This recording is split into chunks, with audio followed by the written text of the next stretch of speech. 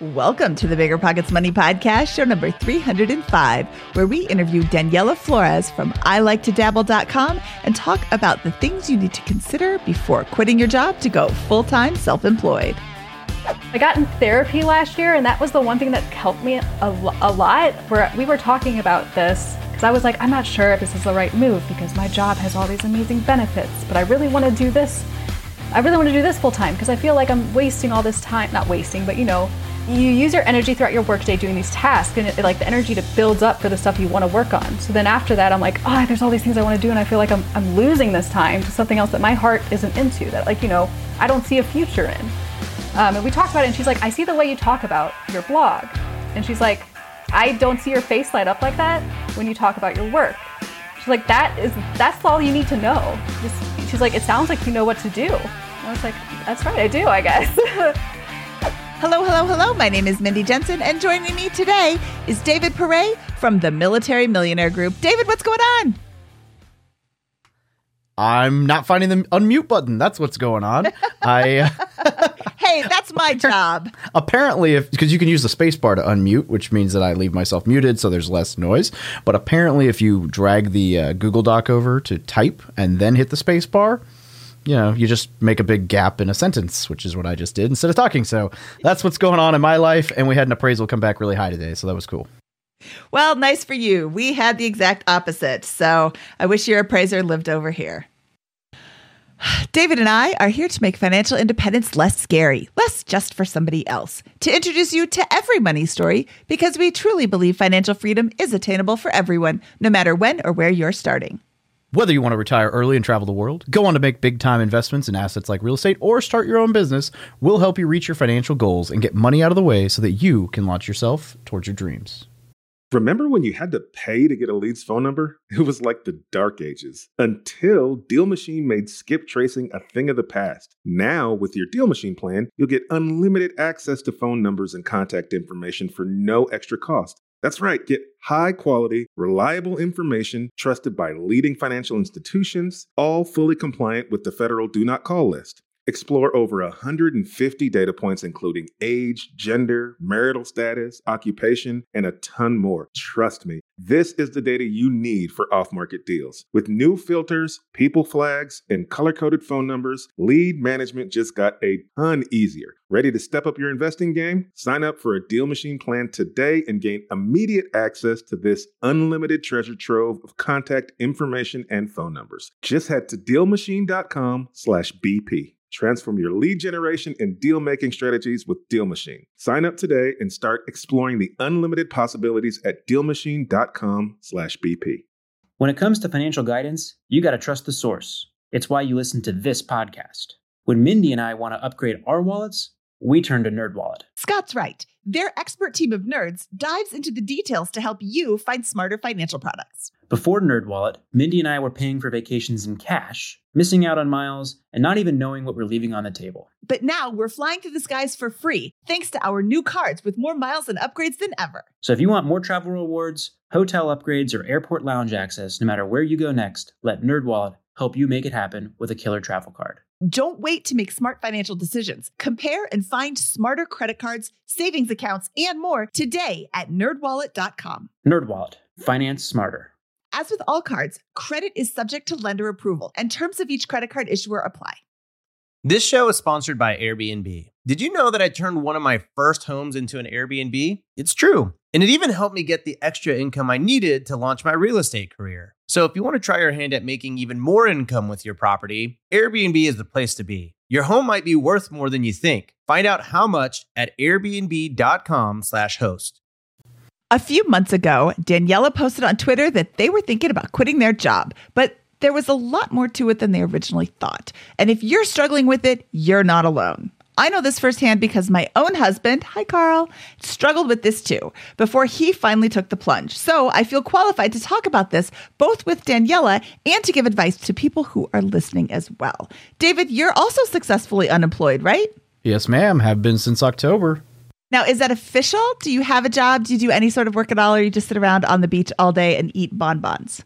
Well, I'm technically still in the reserves for the Marine Corps, though I have not actually gone and done anything for the reserves in the last 5 months. So we'll see how long that lasts. I have not received a paycheck from anything outside of my LLCs since October 10th. Okay. So then I would call you unemployed, because if nobody's paying you, then you shouldn't be doing any work for them. So Daniela is here today to talk about both the circumstances leading up to their potential retirement or separation from employment, and what they're going to do once they get there.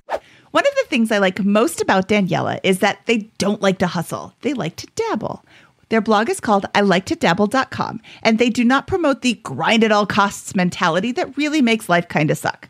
To quote Daniela, "Stop this you have to hate your life to become successful rhetoric.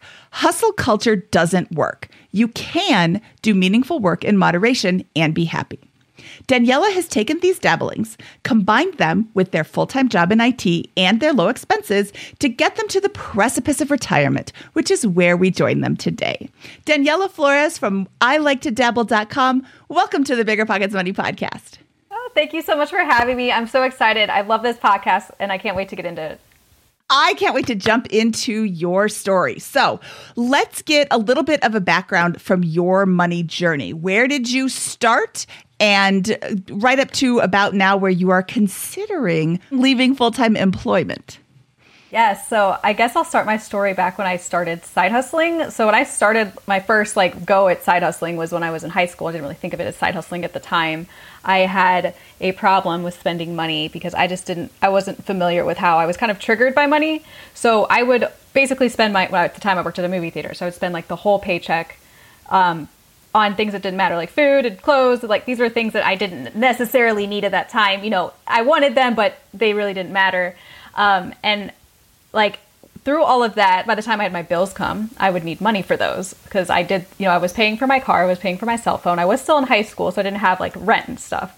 But I would go and sell my clothes as well as go to thrift stores and buy stuff and resell those online. So at the time I was using Craigslist for this stuff because this is back in the day. And I was trying to basically remake the money back that I blew because I had the education of how to have a good financial, here, let me re-say this. So I had the education to have a good financial foundation from my parents, but I was somebody that would never listen to any of that. I thought that, I have it covered. I'll do it. This works for me. And it did not work for me for a very long time. And I went on that way for about a couple of years until I got into college. I had to get a little bit, more serious. I stopped side hustling per se. Basically there were jobs. They weren't these little one-off things I was doing. I was working 3 jobs through college, trying to graduate. I was so eager to, at the time, working at my mom's surgery center and I was doing health insurance verification. And I hated the tediousness of it. I was like, I can't wait to get out of college. I'm going to work in tech. My life's going to be so easy. I can't wait to do all these things, have control of my life. It's going to be great. And I got out of school. I took an unpaid internship. I was making $0 for those first couple weeks. I got hired on eventually at $30,000 salary. I thought that was a lot. I was not making much after taxes or anything. It was maybe $1,500 a month after taxes, health insurance, stuff for life insurance, 401k, the benefits that cost money at the place I was working at. From there, I actually had my first real experience in IT. I was a web engineer, but at this startup, the environment the way it was everybody was around my age, right out of college. We were all working 80-hour weeks. They would have alcohol in the office, all this food for you. They'd have parties, go to concerts for free, all these things so they could keep you in this environment so you're always working. And I burned out hard, and I burned out very quickly. It took maybe 10 months, and I burned out so bad I just stopped going to work. And I was actually fired from my first job out of college. And that was when I started my first legit freelance kind of side hustle. I got a job waitressing, and then I got a freelance gig with one of the former clients that worked with me at that startup.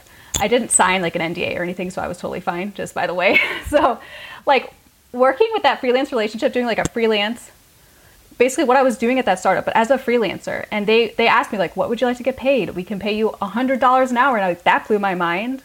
It was crazy because they really valued my work. At the time I was completely clueless about what I should ask. They're how about $100 an hour? It was only for 10 hours a week. So I was that's perfect. I can do that. And so I did that for a while, and I worked as a waitress. And then I still had this pressure, though, from my family to get a real job. You need to get back into a real job. Like, what are you doing? You're not going anywhere. So with this kind of like mindset, my whole life is like, you go to college, you get a job, that's what you do, and then eventually you retire. You know, like, there's no like really stuff in between that you think about too much, because you're thinking about all the time of like, I gotta work, I gotta make this money, I gotta like live, I guess. And it was like, at that time I was trying so hard to get another job, so I eventually got another job. And then from there I kind of moved up these different positions and did a lot of lateral moves throughout my career in tech. I did a lot of job hopping because I felt I was just stuck a lot at the other salary ranges I was in through these jobs I was taking. So I had to kind of job hop to get my salary to kind of bump up as I went. And I never really got like any of my money stuff though together during any of that. I was still like spending like I've always been spending. And it wasn't until about 2017 where we finally had to start getting our stuff together. I was having student loan, the student loan offices calling me all the time about student loan payments that needed to be made. We had credit card debt that we had to pay. And we had like car debt that we had to pay. At the time, my wife was also paying for her house because when we met, it was her house that was in her name. So I was like, okay, we need to get our stuff together. And that's kind of like what actually, you know, propelled us to basically get our money stuff together. So as a long-winded answer, I went through kind of like all of these weird events in my life that were kind of telling me like, hey, you need to get your stuff together, and eventually kind of just got it together eventually. Yay! Better late than never. Yes. Okay, so I have a few things I want to unpack from this. First, you said, I can't wait to get out of college so my real life can begin. And that is going to be the callback for later when you talk about your retirement, because, you know, I hear you saying, oh, everything's going to be great once I can quit my mom's job or quit this job with my mom where I'm verifying insurance benefits, which has to be just a horrible job. And then, you know, then I can get this great job. And I hear that mentality from people who want to retire. Oh, once I retire, everything's going to be great. And then you went on to talk about the life that you had, and it was not great because it wasn't the life that you wanted. And the retirement, and I know this firsthand from my husband's experience, I'm going to call on David to get his firsthand experience, is that if you don't plan your retirement, it's not great. It's kind of sucky. And it's like your life gets pulled and your attention gets pulled and your time gets pulled in all these different directions because you have no plan. And I'm really excited to talk about the next phase of your life because I want to see what you're planning, because I can see so many good things. Like, you have learned from the time you were in college that, you know, oh, I can't wait to get my real life planned. And I know, I follow you on Twitter. I read your blog. I know you've got plans, and your retirement is going to be great because you're not just jumping into it with both feet and, hey, whatever happens, happens. Like, you have to plan things in life or life will happen to you. So I just wanted to get that out there. You also had this pressure from your family to get a real job. Everybody listening, stop pressuring people to get a real job. Whatever they want to do, if it's covering their bills, if they're not asking you for money, don't bother them. And then in one of your blog posts, you say, I am an advocate for job hopping to increase your salary within reason. I want to dive into that a little bit because I'm old and I come from an era where you don't job hop because you look flaky. And I can remember how many times my parents told me, well, you don't like this job, but you can't leave because you'll just look like a job hopper and nobody will ever want to hire you. I'm like, I have applied for so many jobs that I have gotten or been offered because I'm a good interviewer. Like, they're not going to care, but apparently they do. And now they don't, within reason. So what does within reason mean to you?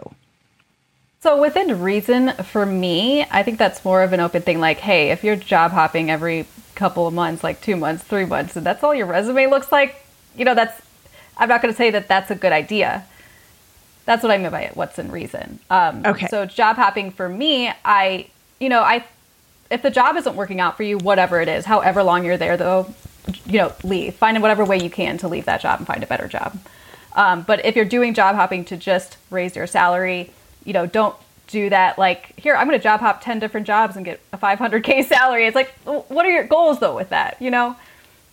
So let's get to where we are today. You are considering leaving your job, but there's a lot of things to consider.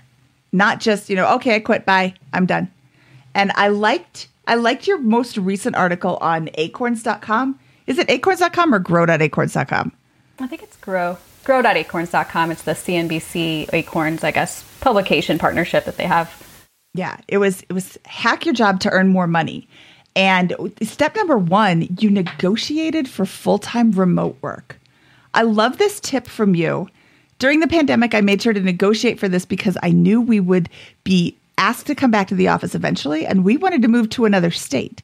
So you negotiated before anybody else was asking to stay home full-time. You're there right at the beginning of the pandemic. Talk about that. Let's talk about how you negotiated this, because this is not just, hey, I want to work from remote forever. Right. Oh, absolutely. So I first want to say like a preface here. So as somebody who works in tech, it is a lot easier for me to negotiate remote work than it is for somebody who is like a teacher, per se. I just want to say that for anybody listening. So negotiating remote work for me was something that I had a lot of actual experience with.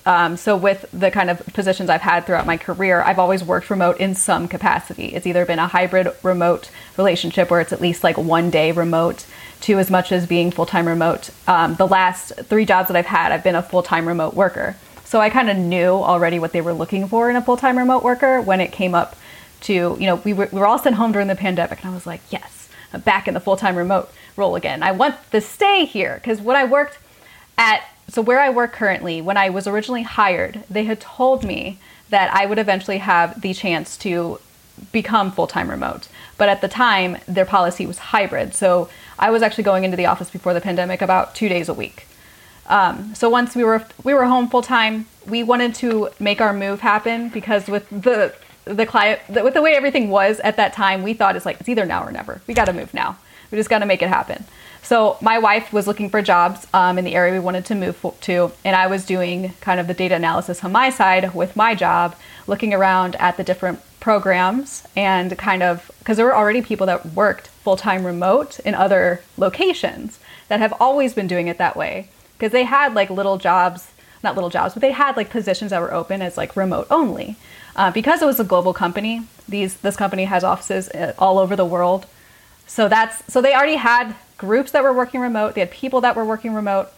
And so I looked around first to kind of look at that. So kind of like the climate of the company is like, how are they going to receive it if I ask it?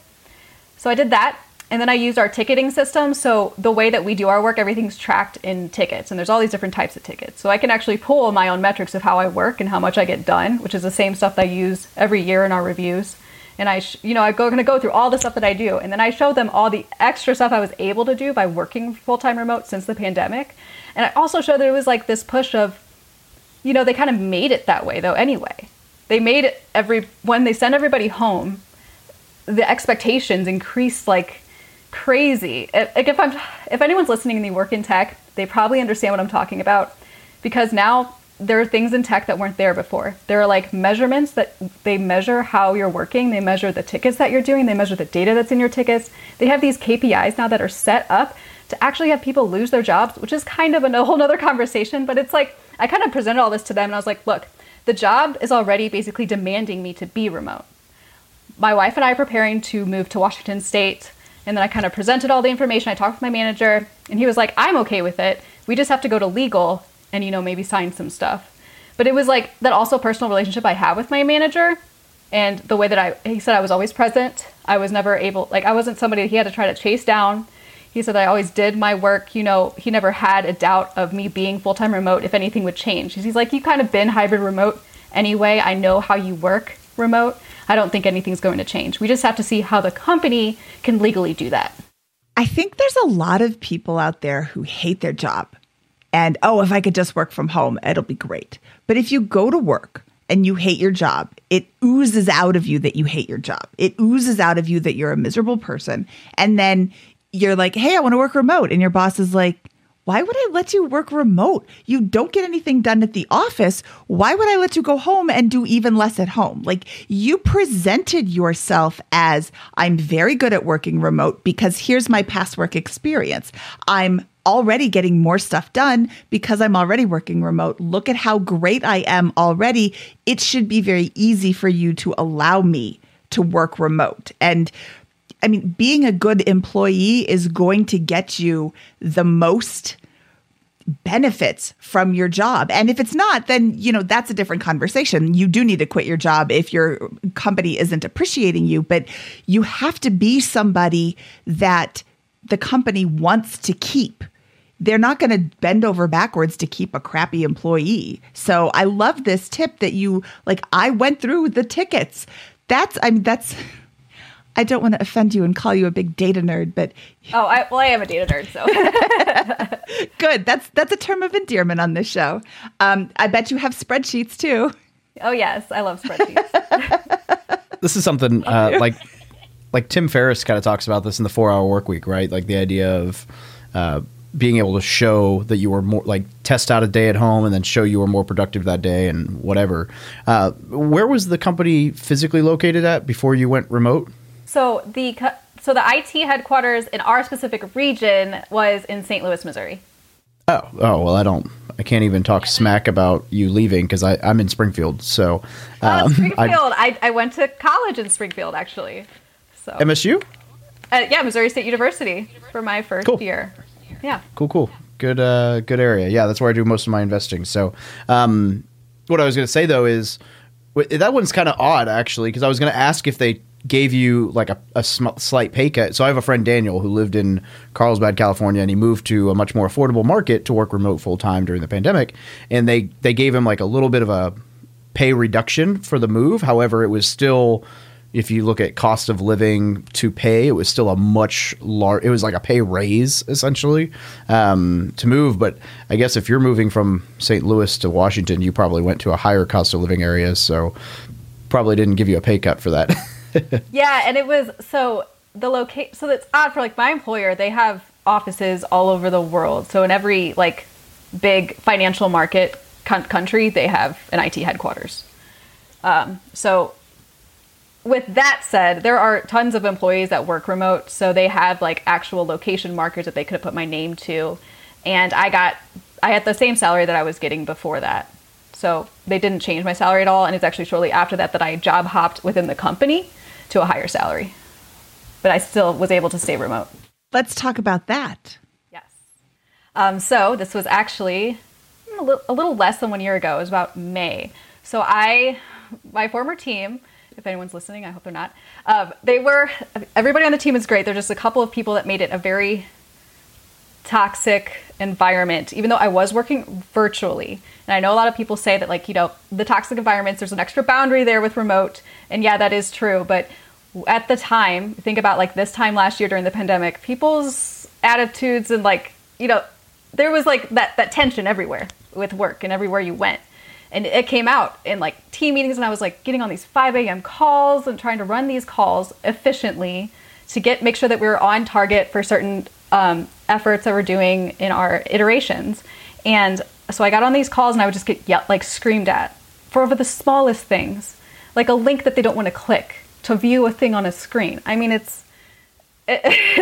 things that these people get upset about. I was like, okay, this team's not working out for me. I can't deal with this every single day where I'm like on the verge of tears after just a couple of morning calls. So I started looking around internally at the company. They have an internal career portal that actually everything gets listed there first before it gets listed to their external portal. But I also looked into their mentorship program. So I reached out to a mentor and we started meeting on a monthly basis. And then she kind of gave me some tricks to look at the internal portal to kind of be like, hey, this hiring manager, I know that position is for this specific thing, because it wouldn't be really in the job description. Everything's so vague in all the descriptions. She was able to kind of give me more of like a lowdown of certain jobs. So I was actually starting to apply to a couple things internally. I didn't get anything and not really much traction was happening. And then luckily enough, somebody else that was in my network at the job, they were just somebody else on like another team. They weren't on my team, but we had talked because we worked on various projects together. And she said, hey, I have word that there's a new organization being spun up and they're looking for a lead reliability engineer for this team. They reached out to me, but I'm taking a manager position, so I gave them your name. And I was like, oh my God, thank you. And they reached out to me the next week for an interview. We interviewed. They said, it's fine. You can stay remote. And they said the words, I don't see us ever returning back to the office. But now they're all there, and I feel horrible about it. But anyway, I was able to, I found this new team. I did a move. I was a senior software engineer then, and I'm now a lead reliability engineer.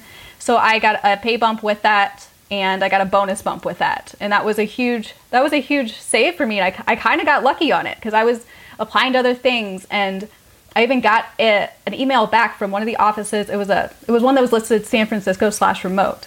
And I was like, well, cool, it's remote. So they'll let me probably stay remote. So I applied to that one, and they actually were trying to set up an interview with me. But they said, okay, we are remote now, but once we go back, we need you to move to San Francisco. And I was like, San Francisco is one of the most expensive places to live. No, absolutely not.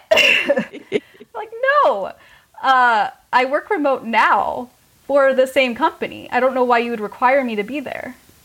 So that one actually, they passed on me because they said that if you're not going to move here to eventually work in the office, then it won't work. And I was like, okay. And then that next week I got, that came through with my friend on the other team. So that was pretty cool. That reminds me of a job interview I had once where the interviewer said, and if you're here after 6 o'clock at night, the company will buy you dinner. And I'm thinking to myself, I don't want to be here at 6 o'clock. Why are you acting all excited? I can make my own dinner at home. I don't want to work till 6 o'clock at night. And they would also buy you a cab home. I'm like, the train's $1.50. I'll just take the train. Thank you. Because I don't want to be there so late. They make it sound like it's so great. Oh, well, we're remote now. What do you mean you don't want to come into the office and move to San Francisco? And I told her to take my name out of consideration. It sounds like they passed on me. That's a good thing. That's a great thing.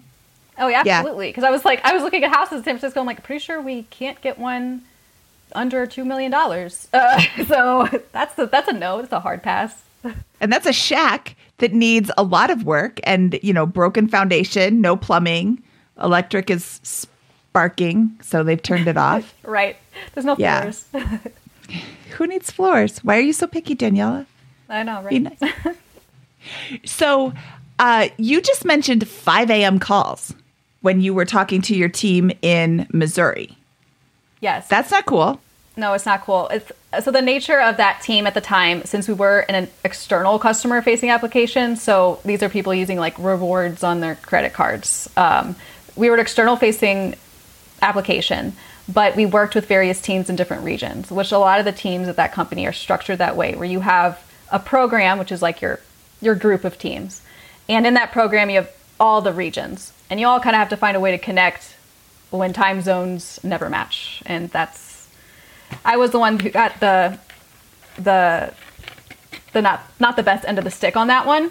It also was it was a very male-dominated team. Well, I was the only woman. I was only female present at the time. I identified as a woman. Now, I mean, to people, I'm female presenting. As you look at me, it's you think of female. But at my team, the only other person who was a woman she was part-time, and she was very good to work with. It was I kept getting. I wonder if any women in tech are listening to me right now, but they might often feel like they're being stuffed into secretary tasks or administrative tasks as someone in tech, and that often happens on teams like that. And I was someone who is often shoved in these things to run meetings. Like, hey, Daniela, you want to run this morning meeting? Oh, they like to work with you. You'll be great for it. And I was like, well, sure. I should have said no. And I say no now. Now I say no. Yeah. So here's the question: did 5 a.m. call equate to 2 hour earlier being done, or was it in addition to your normal work hours, you're going to be on the phone at 5? Well, I was able to get off earlier, as long as nobody sent me an instant message on Slack right at last minute that they need me to fix some, life-shattering issue. And then, that slashes their evening. I'm the weirdo who would have loved that. Oh, you mean I can wake up early, but I get to be off at 3 p.m. every day? Yes. Sold. Right.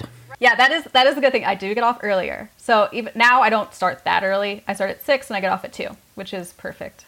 Yeah, but still, 5 a.m., I'm assuming, and maybe I'm just being too American, but I'm assuming that you're working with people in America on your team. So you've still got, I mean, even if it's Pacific and Eastern time, there's a large chunk of time that you can still find in the middle of the day to not have to get up at 5 o'clock in the morning for some stupid meeting that probably could have been an email. I should clarify that when I say regions, I mean global regions. So we were on the morning calls are usually with India. So Pune, our Pune team. So that's a big part of all the teams are those teams over in the Asia Pacific region. Oh, okay. Okay. Yeah, maybe that's just me being American. Everything centers around us. I know, right? I'm always thinking that my time zone is the one. It is, except it's my time zone that is the one. Yes. Mountain. And I'll even send emails to people that I know were in different time zones. I'm like, can you do this at 10 o'clock? And then they call me at 10 o'clock their time. They're like, hey, where are you? I'm like, it's 8 o'clock. What are you talking about? Yeah, I know. And the funny thing, though, it would almost make it easier if you always spoke in your time zone. But Mindy's actually pretty good about remembering what time zone you're in and sending it in your time zone every now and then. So then it throws me for a loop when she doesn't. And I'm like totally lost. I'm like, oh my goodness. Now I'm super confused because normally, yeah.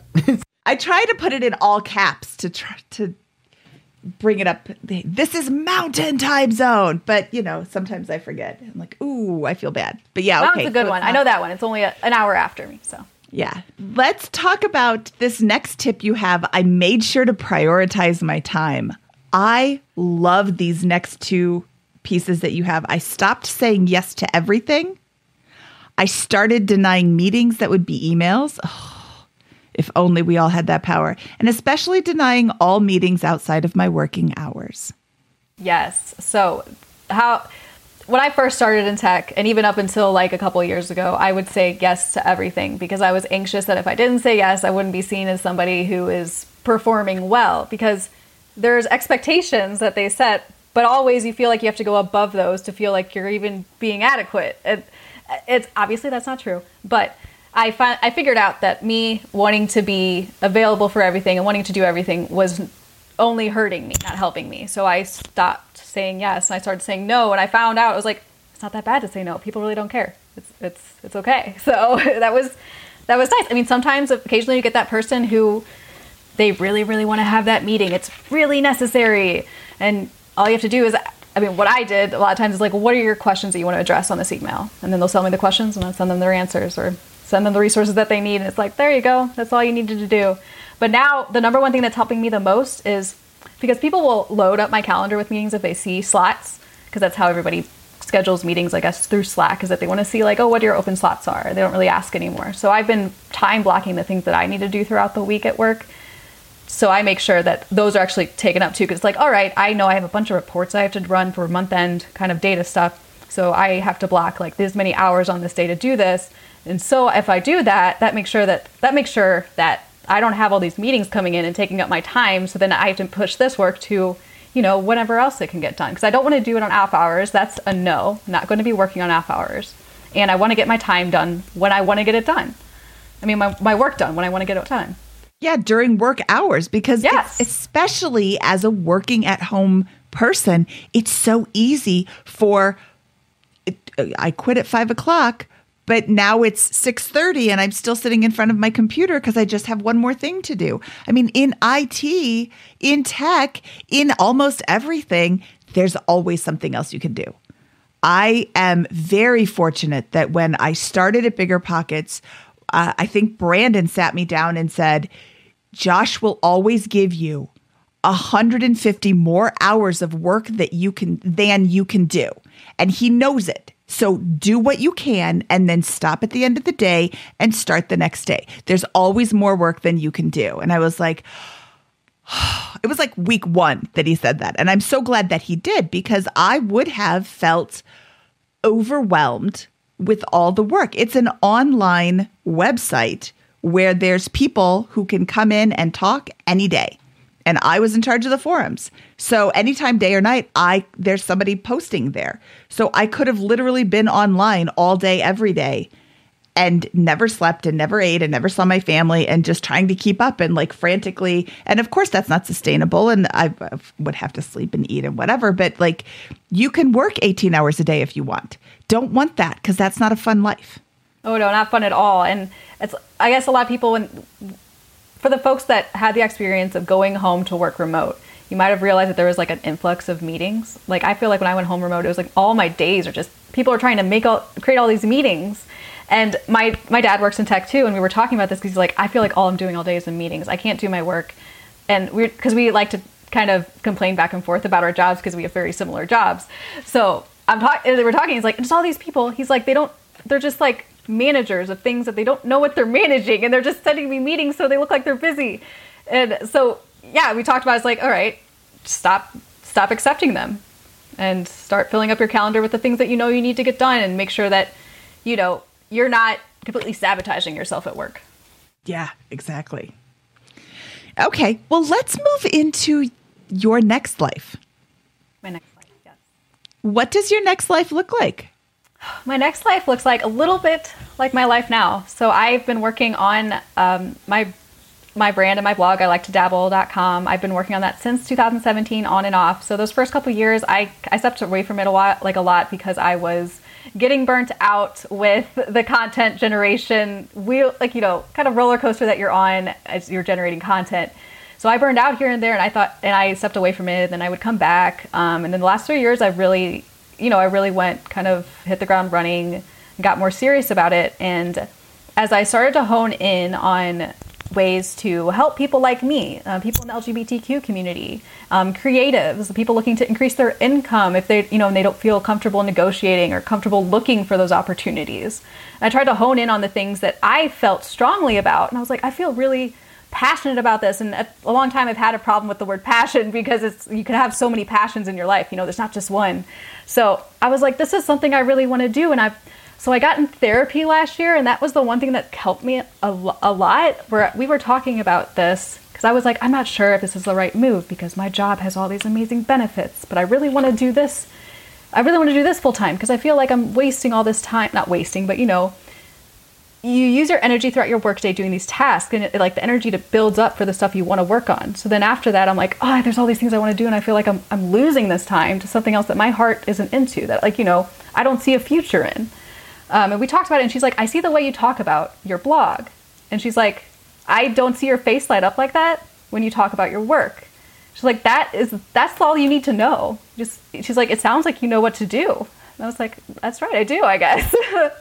We know you've heard it before. Cash flow is getting very hard to find. There's always long distance investing, but you may be thinking, I don't have a team, enough experience, or the market knowledge to get in. That's where you're wrong. And it's also where Rent to Retirement comes in. Rent to Retirement offers fully turnkey properties that are newly built or renovated, leased and managed, allowing you to invest out of state with confidence. They've got single family, multifamily, new build, and syndication opportunities across multiple markets. They even have BRRRR deals with immediate equity. Rent to Retirement helps investors learn how to build a bulletproof business plan with the best investment and tax strategies around to help you reach financial freedom through real estate. There's no excuse not to get started in real estate investing when you have the right team and systems already in place. To learn more, visit rent2retirement.com. That's rent2retirement.com. Or text REI to 33777. Again, text REI to 33777. This show is sponsored by Airbnb. Did you know that a long time ago, before I ever started my real estate business, I turned one of my first primary residences into an Airbnb? And that's the extra income that I needed from Airbnb that gave me the confidence to go out and work for myself and eventually quit my 9-to-5 job. And now I have dozens of Airbnbs all over the country. I've even partnered up with the old David Green on a recent property in Scottsdale to take our portfolio to the next level. And of course, we host it on Airbnb. But you don't need to be a full-time real estate investor to start on Airbnb. As a matter of fact, I was self-managing 10 properties while working my 9-to-5 job, so I know anybody can do it. Think about it this way. You're looking for extra income and going on a vacation. Wouldn't it be great to rent out your space and let your property pay for itself while you're gone? I did this one time. I pitched my wife and my roommate, because we were house hacking, on the idea of renting out our home, and it paid for all of our expenses on a trip to Mexico City. So go and give it a try. It might just change your life, just like it did mine. And I really do mean that. Your home might be worth more than you think. Find out how much at airbnb.com/host. Saving for a down payment, a wedding, or just looking for extra money to invest? Monarch Money turns your budgeting woes into wins. That's why the Wall Street Journal named it the best budgeting app overall. Monarch is the top-rated all-in-one personal finance app. It gives you a comprehensive view of all your accounts, investments, transactions, and more. Create custom budgets, set goals, and collaborate with your partner. And now, get an extended 30-day free trial when you go to monarchmoney.com/pockets. Monarch's simple, intuitive design makes it easy to manage your money like a pro. Add a partner or family member to your account for no extra cost, so combined finances become a breeze. Customize your budgets and notifications, set up automatic rules for transactions, and more. After trying out Monarch for myself, I understand why it's the top-rated personal finance app. And right now, get an extended 30-day free trial when you go to monarchmoney.com/pockets. That's monarchmoney.com/pockets for your extended 30-day free trial. Listen up, business owners. Here's some quick math. Fewer costs equals more profit. The problem? You're spending more than ever on operations, materials, deliveries, software, and more. So why not reduce your costs and headaches with NetSuite by Oracle? NetSuite is the #1 cloud financial system, bringing accounting, financial management, inventory, and HR into one platform and one source of truth. NetSuite lives in the cloud, which means you can reduce IT costs with no hardware required. Cut the cost of maintaining multiple systems because now you've got one unified business management suite. You improve efficiency by bringing all your major business processes into one platform, slashing manual tasks and errors. It makes sense that over 37,000 companies have already made the move to NetSuite. Don't let rising costs sink your business's growth. By popular demand, NetSuite has extended its one-of-a-kind flexible financing program for a few more weeks. Head to netsuite.com/bpmoney. That's netsuite.com/bpmoney. netsuite.com/bpmoney. So I have firsthand experience with this from your wife's point of view. My husband said the same thing. I don't want to work here anymore. I want to do other things, but I make all this money. I have these amazing benefits. Who am I to leave this great paying job to go pursue my passions, my dreams? Like, why would I leave this? It seems so selfish. And as soon as it took him a year to come to terms with this. And even then he asked his boss, could I just go 3 days a week? And his boss, and even that was like, oh, I should ask him, but I don't want to. And what if he says no? And then he finally asked, and his boss was like, yeah, I don't care. Like it feels like this huge decision because it's so life altering to you, but it's not such a huge deal to your boss because then they still got him. He had proprietary knowledge of, he wrote blood bank software for the VA hospital, David. So if you need blood, if you got blood in 2010 to 2008 to 2015, he made sure you didn't die. So you're welcome. I can't imagine that being a super high stress job. I mean, the VA does everything super slow and inefficiently, so they probably don't care when you get anything done. Except it could kill you if it gives you the wrong blood. So yeah, no, it not wasn't me. really stressful. I'm AB positive. I can, like, anything you got, I'm good. I'm the one that can take everything. Oh, okay. Well, good for you. I don't know anything about blood. Carl knows it all. But it was really stressful. So he stepped down and the boss was like, yeah, sure, no problem. And then when he finally quit, he's like, wow, I should have done this years ago. And I think that that's going to be the same too. You mentioned just a few moments ago that somebody at work works part-time. Have you considered stepping back work instead of quitting cold turkey to test it out? Okay, so this is something I've been thinking about, and it's something I haven't tackled yet. This is another one of those fears, I guess, where it's like, okay, I'm back at this thing where it's like, I want to ask this thing. I want to ask for part-time work, and I've looked into it, and I asked they have an Ask HR portal, and I asked like, hey, are we still eligible for benefits if I were to move part-time? And they said yeah. So I haven't asked my manager yet though. But I just asked HR for like informational. They didn't say yes, you can do it. It was just informational of, yeah, you can still get benefits at the same rate you do now if you're part-time. So it leads me to, I can try to ask my manager that, but I'm trying to take stock of the current situation I'm in. Unfortunately, they just started going back to the office a couple of weeks ago. So I'm on calls and all of my team is required to be in the office like 2 days a week, I think is what they're doing now. Some of them do like 3 or 4. It depends on the person of like their style. But I can tell that there's like I don't know for sure if it's there or not, but there's like, oh, we all know Daniela gets to work from home all the time.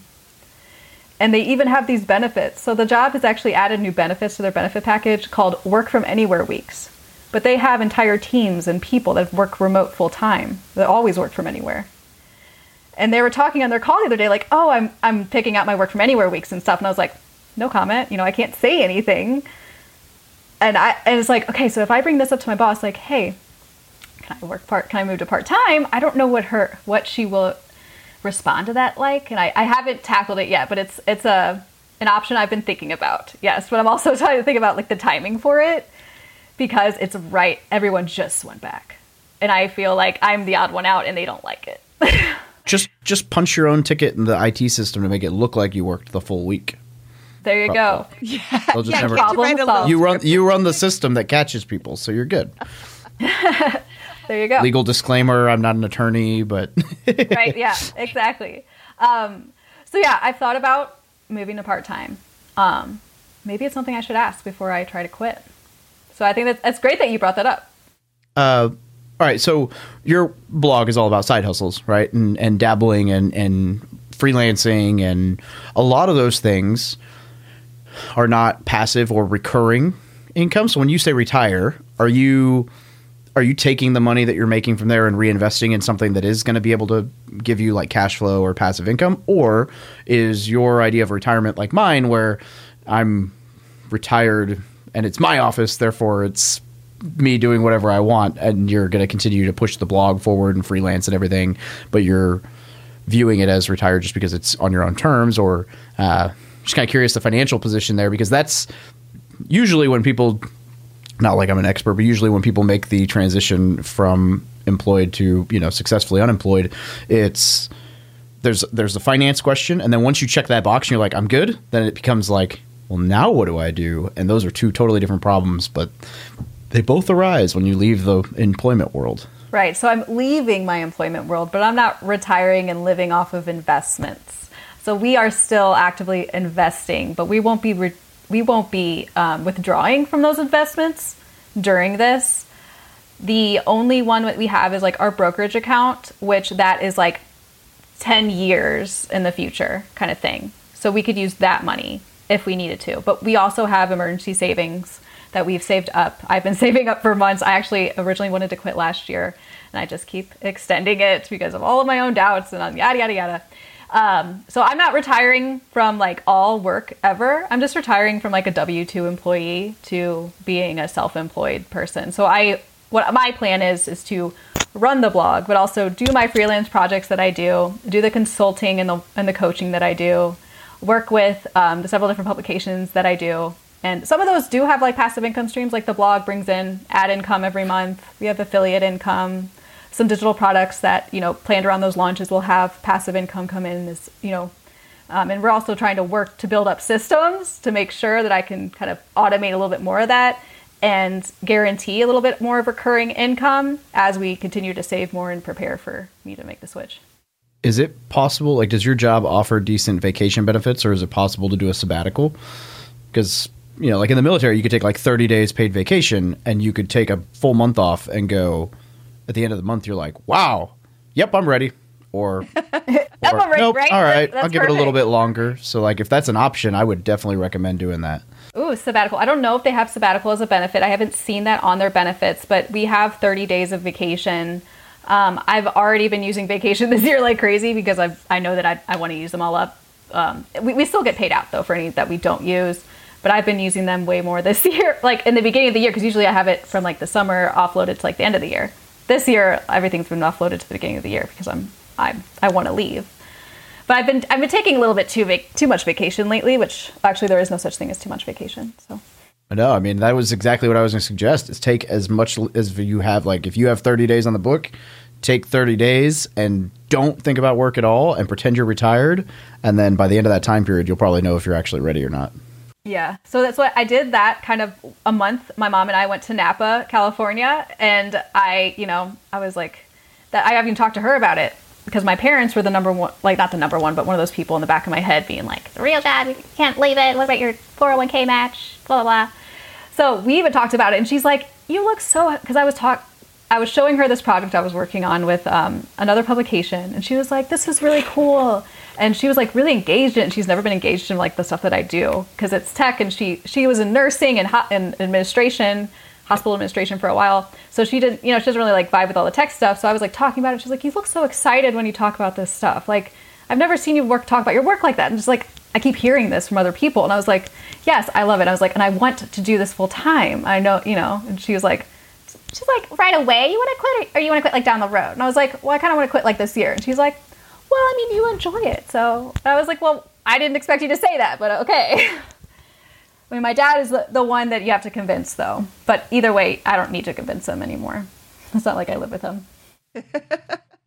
No, you just got to convince yourself.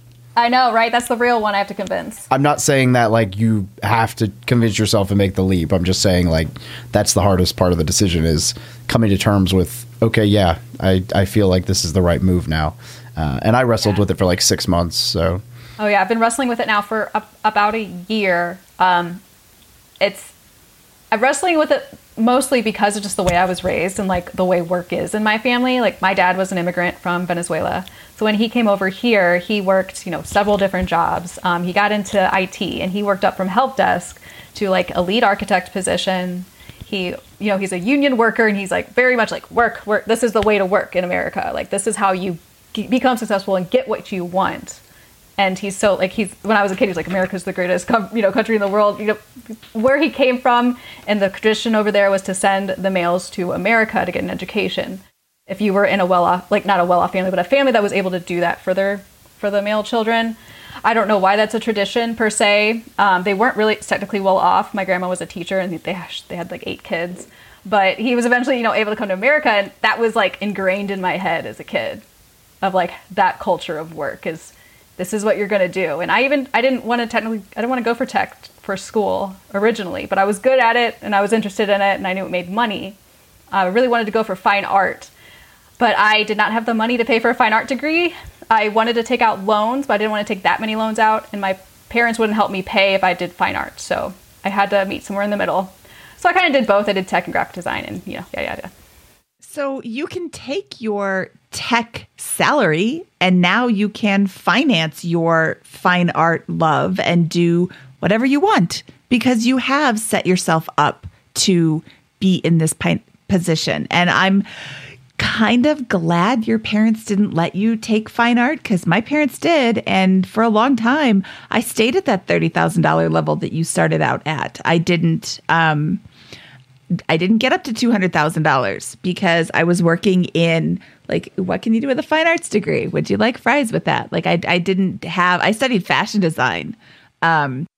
David's laughing at me because I'm not a fashion person at all. So it was like a stupid thing to study for me to study. It's not my passion. I really don't even know why I did it. I would have been better off studying business or I don't know, the tech is my friend. When I was in college, it really wasn't a thing. And I'm glad that you were on that path. Now you can continue making money in tech things. Like can you freelance in your tech job? Are there freelance opportunities or contract work? So I started out, in my tech role, like after that startup, I worked as a freelancer for a while and that was on the side. And even after I got a quote, quote, real job, like my parents would say, I stayed on with that freelance client for a while doing like one-off work for them because it was a nice extra income. So I can freelance, but like I did freelance web development for a long time on the side of my job. And I basically attributed to me burning out with tech in the long run. I would never actually work freelance in like coding or programming or anything like that again. It's just like I've been in tech for 11 years now. So I've rode this wave for a while and I've tried a lot of different things and I'm just ready to move on. Okay. I'm just trying to gather up some ideas before I give you some advice. I love David's idea for a sabbatical. Oh, sabbaticals? It's great if it's available. If it's available. So right, yeah. But I mean, I've been building up the income with my business for a while now that I've gotten it to at least what is to match like my pre-tax income to my job. However, I have expenses like, everything that makes the blog run. I have people to pay that help me with the blog. I have to pay taxes with that money. I have to pay my own health insurance with that money. I won't be able to get a match anymore. Like all those things go into this whole decision. That's what's really holding me back is because it's like, okay, these expenses are going to increase a lot. Okay. So can you get health insurance through your wife? Yes. Health insurance through my wife is more than our mortgage. Oh, awesome.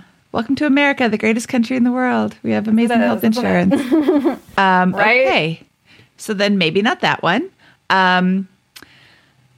So we're a family that we use our health insurance a lot. There are certain healthcare needs that we have to see a doctor like every month. And there's a lot of prescriptions that we get. So we have to opt for her private healthcare that's through her employer because there's nothing on the marketplace that meets our needs. We don't want to buy health insurance that's like not going to cover anything. So this is the only option that we have. People have gone back and forth trying to give me all these options for health insurance. And I was like, can someone give me an option that makes sense? Jeez. Move to another country? Exactly, right? That's part of why I stayed in the reserves was because, 6 months I still get TRICARE. And then after this month, I guess, I go to paying for TRICARE out of pocket. But on the reserve side, it's like $270 for the family. And when I was looking at health insurance, and I wouldn't say that we have any kind of crazy medical stuff. I mean, I'm crazy, but otherwise,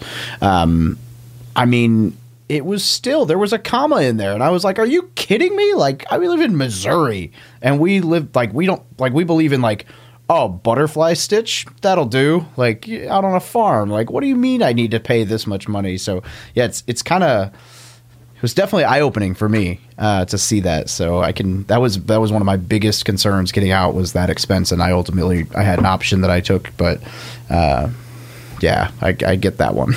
Yeah, it was one that I did not see coming because the cost for was last year was different. It was still high, but it wasn't that high.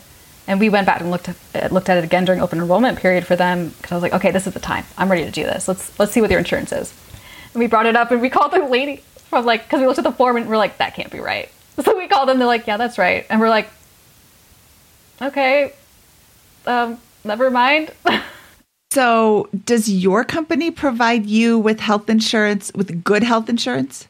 Yeah. So currently we pay about a little under $300 a month for both of us. It is pretty good insurance. It's still high deductible, like $3,000 deductible, but it's 80/20 after that, which is about the same as this insurance that's under her, but with a way larger price tag on the premiums. Okay. So looking at your options, there's, and this is more of like a research opportunity for you, but what is your job? What do you excel at your job? Like your day-to-day job. You mentioned tickets and you're doing IT stuff. And I know already that's way over my head. You could tell me exactly what your job is. And I'd be like, that's not my job. What do you do better than anyone else? What do you enjoy doing about your job? What would you spend your part-time time doing? So just like you went to your boss and said, here's all of the data about how I used to be a remote person and this is all the stuff I did. How can you present to your boss a good pitch for allowing you to be part-time? Look, I do all the stuff that everybody else hates, or look at all the stuff that I'm so good at that nobody else knows how to do, or like whatever it is that you're doing, how can you pitch it that it's in their best interest to let you stay on part-time with these amazing benefits so that you can work on your side stuff, but you still have the benefits. So you take that equation out, that like, what am I going to do for healthcare equation out for a while still being able to do the stuff that you enjoy doing at work. Because you don't want to be like, hey, I'll take all the garbage work that everybody hates. And then you're working there 20 hours a week that really suck, 20 sucky hours. Like, or can you load up 2 40-hour weeks and then 2 weeks off?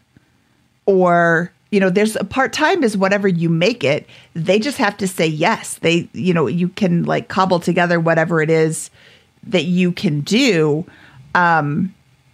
It's like, what is it that you're great at that you can solve a problem for them? Do you know what I mean? Like, yeah, no, this is this is like an angle I've never thought of before with asking for part-time. What I thought about kind of is like, I thought originally, like, if I was going to pitch this to my manager is, okay, I do this currently. If I take X, Y, and Z out of this equation, I could still do all of this currently, at 20 hours a week rather than 40 hours a week. So I originally was thinking of ways like, okay, we spend a lot of time hand-holding people that are higher up at the company through like, so we also like support, like our team supports this like reporting council and stuff that they use to like retrieve a lot of their data metrics that they use for their things. And a lot of time we have trainings for all this, and all this stuff is out there like, automated where they can go and grab that training themselves and all these things. But we spend a lot of time hand holding them for things that they don't really want to take that extra step to go find it themselves. I mean, I take a lot of time every week to do this. And I was thinking about kind of pitching that angle a little bit where it's like, all right, here's all this work that I'm doing that isn't really valuable, that is already actually out there and available for people to actually retrieve themselves. This is a lot of manual work that isn't necessary. I can still do my job in 20 hours a week, maybe give up one project that I could, I don't know what to do with that yet, but, give up one project. And then also we can try to, I guess, increase communications about the resources that are out there so our time isn't wasted. That could be, and I mean, just because you're asking for part-time doesn't mean, okay, I want to start part-time tomorrow. Hey, I'd like to start part-time in June and see what happens. Or I'd like to start part-time and test it for 6 months and see how it goes. And here's the suggestions that I'm going to make, and leading up to that. And June is a great time because that's summer. So leading up to June, any one of these hand-holding requests that comes in, instead, like, send them to me. And I'm going to say, here's that resource. You can just click right here and find that information. And then when they come back and say, oh, can you show me how to do this? It's right here. And then like train them to do this.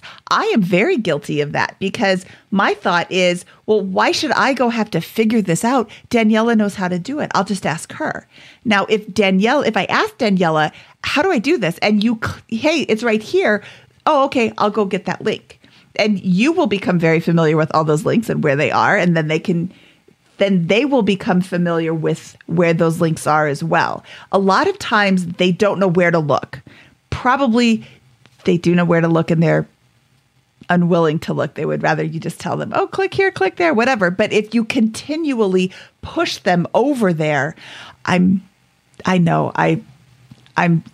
hopeful that they will actually continue to go over there. But, you can start to train them into that. And once they stop getting their hand held, maybe they'll take the initiative.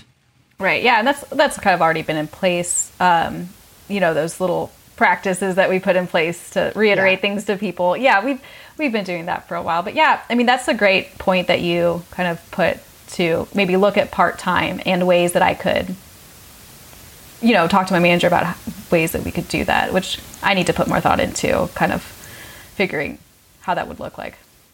Yeah, and what's her big pain point? Right. Does she have a big pain point? What problem can you solve for her? Does nobody ever do tickets on Friday afternoons? Then you can make sure you're working on Friday afternoons. Or everyone's always doing tickets, unfortunately, because it's global. It's like the worst thing about working at a global company is that there's no 9 to 5 office hours. It's 24/7. Okay, well, that's not a helpful hint then. Yeah, but it does, highlight a pain point of hers is that she doesn't want to be available on the other time zones. Neither do I really, though. The only one that I would maybe be available for is like or Australia, which is like this, like right now would probably be when they were getting online.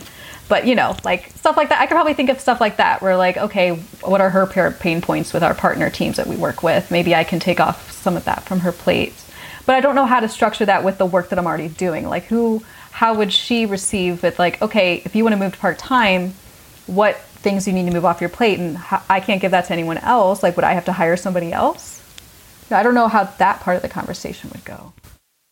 If you're not holding somebody's hand, you can do your 20 hours and still get it all done. Then she takes the hand holding off of your plate. Who's going to do that? That could be more evenly distributed throughout the team. Yeah, it could be. Right now they're in the way that they resource stuff. They try to, whatever they can is like try to like not hire anybody new. They want to, you know, they try to like maximize productivity. Like I guess a lot of companies do, obviously, but there are things that I do. There's like projects that I could be doing, but I can't do because I don't have room for them on my plate. And I've said like, oh, I can't do that. They don't have like the capacity for that. So there's actually projects out there that I can't do because I'm already doing too much though. So I don't know how that I can transfer that to 20 hours and have her be like, oh, that's a good idea. You know?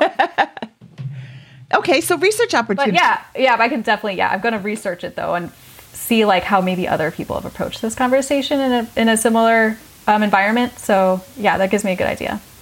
And then if she says, no, you can't go part-time at all, you would leave.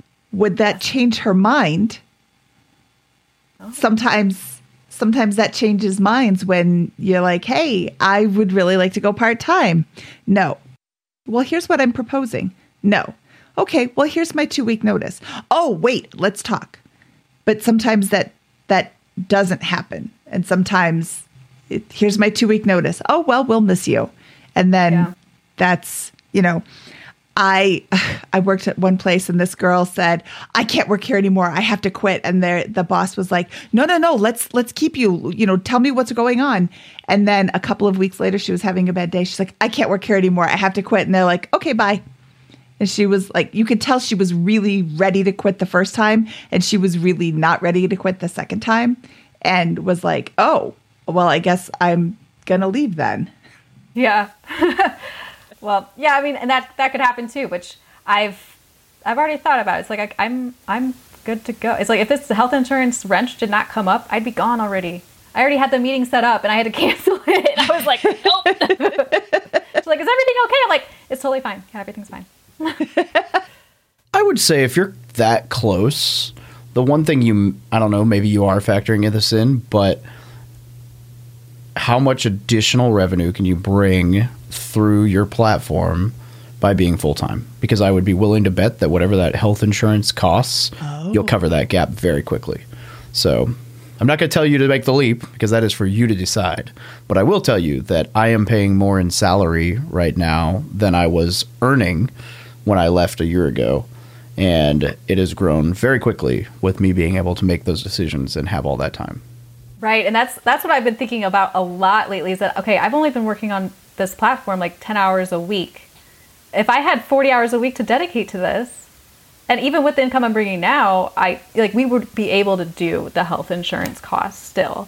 We wouldn't feel comfortable about it, you know, the scrimp and stuff. And that's doable, of course. But it's like, okay, yeah, this is the income now, though, with how much I can work on it. If I can work on it, you know, 4 times as much, which is what would it be? It's like, that's huge then. And I don't know what that looks like yet, but I know it looks better than what it does now. So that's a great point too. And as you think about things from like the marketing standpoint or the brand standpoint or whatever, right?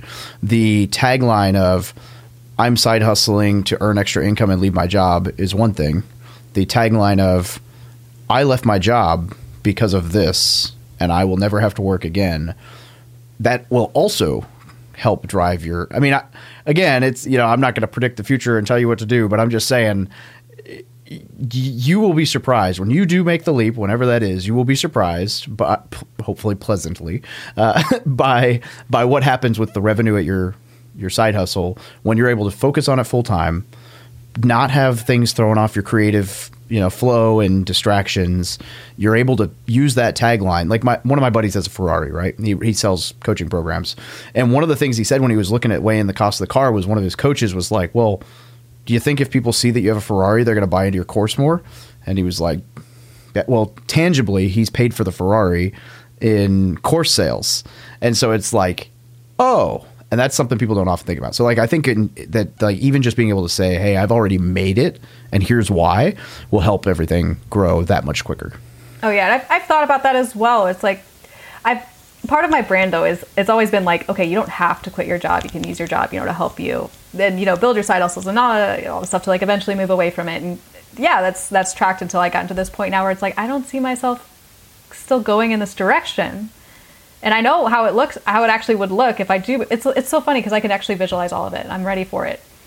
But it's like my own limiting beliefs, obviously, still blocking me. But now it's like, okay, now I finally figured out like all these things that I thought were roadblocks. But now I get to plan around them. Now I won't have any more surprises. So yeah. You said that your side hustle, your blog is bringing in the same pre-tax income as your W-2, but then you have all these expenses to pay. What is your blog income after all of your expenses in terms of your spending? Oh, you mean, for like our spending, like our family spending, like personal family spending? Yeah, so that would be fine. Like we were looking at, I was like, looking at the numbers now, like right now, after tax for my paychecks and after like all the other stuff, I get about a little bit above $5,000 a month. There's a lot of stuff that gets taken out of my paycheck, but I get about like $5,000 a month. With my blog, of course, it fluctuates month to month depending on projects and, launches that are going on and seasonality. Like it's been fluctuating this year before tax and before expenses, like 6, 8, 10 for the last 3 months. So I haven't it's still kind of like, okay, it's kind of all over the place still. But after that, I was like, okay, after all that though, I still think I can put in after tax at least 3 a month with my wife's, we just won't be able to contribute as much to retirement, which is, it's fine. For a while it took me to get around that because of my retirement benefits at my work. I'll be missing out on that 10% match, which is like, okay, that's fine. I won't be able to contribute that much more extra outside of my 401k. And it's like, okay, that's fine. Like, it's going to be fine. Right now. Right now, yeah, exactly. You won't be able to. When you are self-employed and you have no full-time employees other than your spouse, and you have a self-directed solo 401k, you get a 25% company match.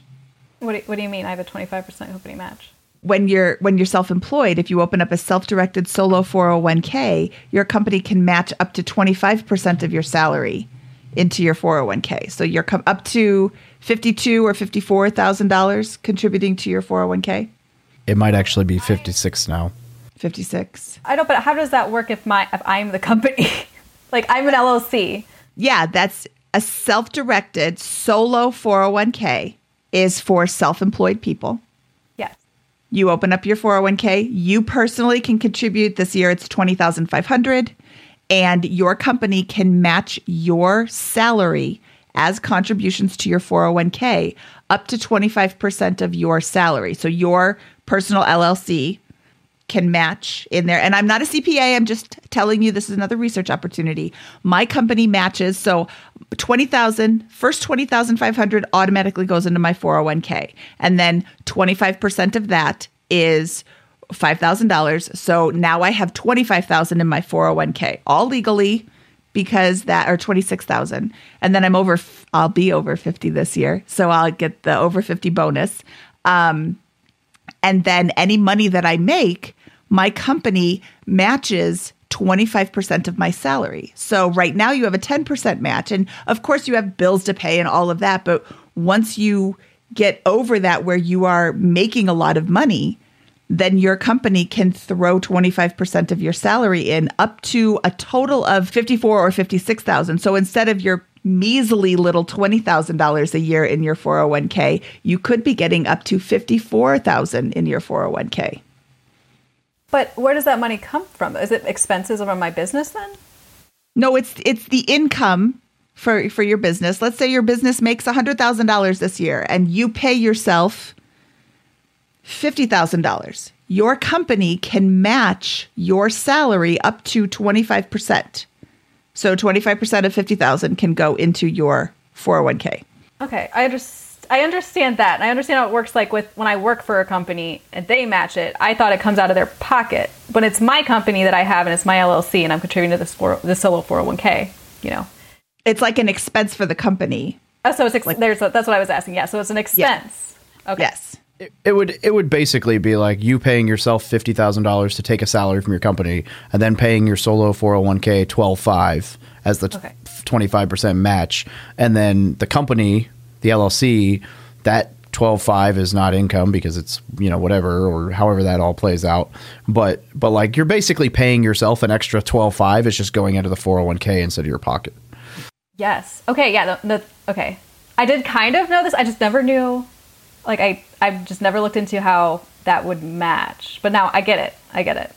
So it's never going to be income because it's going into that solo 401k. Yeah. So definitely talk to a CPA. Neither of us are CPAs. Obviously, yeah. I'll talk to my CPA. Talk to somebody who knows what they're talking about. But yeah, there are ways for self-employed people to save for retirement. You're just not able to save for retirement right this minute. Like as soon as you quit your job. But as soon as you quit your job, you can dabble a little bit more in these side hustles that you enjoy and make money and bring you more joy. Yeah, and have the time to look into these things to set up like a solo 401k and talk to my accountant about how to do that, because that actually changes my mindset a little bit around all of this. I think the bottom line is you don't have to make a decision right now. What are you going to do? Like, you can take the time. You have a job that you like. It sounds like you enjoy what you're doing. You're just ready for the next step. So take the time to really explore the options that you're going to go to, the options that you have and the choices that you have, and really choose the right adventure for you. Talk to your wife. Look at what she's got. Look at what you've got. Look at, like, her insurance is terrible. Does she want to quit her job? How will... No, she doesn't want to quit her job. She has a really good job. It's a good job and she enjoys it. I don't like the word stable, but that's like a stable position that can help support you while you are doing this side job, which can... be the reason, the stability that you need to take the leap. And like, what's the worst that can happen? Right. I mean, the worst that happen, there's nothing really that bad that could happen. It doesn't mean that I can, like at first when I was like, okay, I'm gonna quit my job, it's like, quit your job. I never thought, it's like, okay, when you quit your job, you can always go back and do something else if you want to. It's not like you're stuck doing this thing. It's like, I could do whatever I want with my life. I'm not tied to this job. Yeah. You've been in tech for 11 years. Given that you're in the IT field, going back and saying, well, yeah, hey, it's not that I've been unemployed. I've just been working on this project. Right. Yeah, I was employed at this company and now I'm going to this company. Yeah, and there wouldn't be a gap on my resume anyway because I include my business on my resume. There you go. Perfect. If I ever create a resume, I'll do that. That's cool. Never thought of that. I don't think I'll ever have a resume, but Yeah, you don't need one, but if you ever do create one. Hopefully you will never need one either. You'll be fine, Daniela. Yeah, I'll be fine. I mean, we had a good plan. We still have a good plan. It's just, I'm not on anyone else's timeline but my own, which is kind of like, sometimes I feel the pressure where it's like, who's making me, like, who's urging me to do this stuff so quickly? Nobody, just me in my head. It's like, I could, take some time. But your head can be it's such a bad place to be because you just get these thoughts and they cycle back and forth and you're like, I can't see outside of this. I get it. Yeah. I hear you. Okay, Daniela, is there anything else you want to share with our listeners before we let you go today? Nothing besides don't let anyone tell you your job isn't a real job. Yes. If it makes you money, it's a real job. If you enjoy it. What is that? If you enjoy it, you'll never work a day in your life. Whatever, get paid too. Okay, she is Daniela from iliketodabble.com. Daniela, where can people find out more about you? You can find out more about me on my website, iliketodabble.com. You can take the free side hustle quiz or anywhere online on social media as I Like to Dabble and I Like to Dabble blog on Instagram. Awesome. Thank you so much for your time today, Daniela, and we'll talk to you soon. Thank you. Talk to you soon.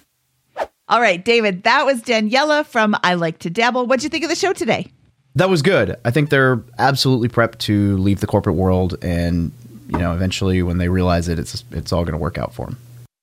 I really liked your suggestion of the sabbatical. I liked some of the ideas we had for maybe stepping down to part-time or maybe, cobbling together something that could really work out. I really like the idea that you had that, once you separate from full-time employment, you are going to see your side job, your side hustle, your dabble money increase because you have more time to focus on it. You have more time to spend on it. And you're like, what did you say? Your creative flow isn't broken up halfway through the day. And, I got to go fix this ticket, So I'm super excited for everything in Daniela's future. And I really know that they're going to just crush it. Yeah, absolutely. Going to be totally successful. It's not a comfortable leap, but if you're financially ready, which it feels like they are, then once you make the leap, it's just a matter of overcoming that fear, that doubt, the imposter syndrome, and making it happen. I completely agree. And I have firsthand experience with that. And it's absolutely right. Now my husband's like, I have too much stuff to do. I can't believe I ever had time to work. And he's happier than he ever was working. So I'm very excited for Daniela's possibilities, and the future is wide open. Okay, David, should we get out of here? Absolutely. From episode 305 of the Bigger Pockets Money podcast, he is David Perret, and I am Mindy Jensen saying, can't say Blue Jay.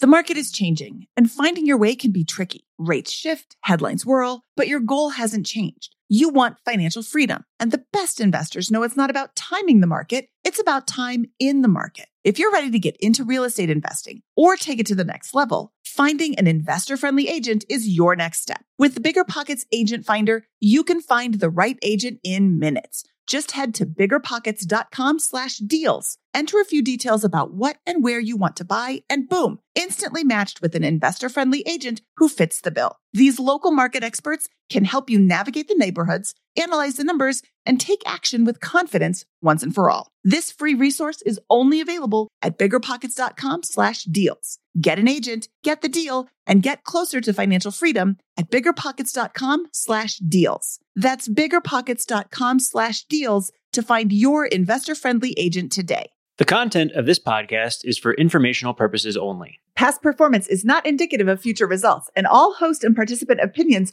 are their own. Investment in any asset, real estate included, involves risk. Use your best judgment and consult with qualified advisors before investing. Only risk capital you can afford to lose. Bigger Pockets LLC disclaims all liability for direct, indirect, consequential, or other damages arising from reliance upon information presented in this podcast.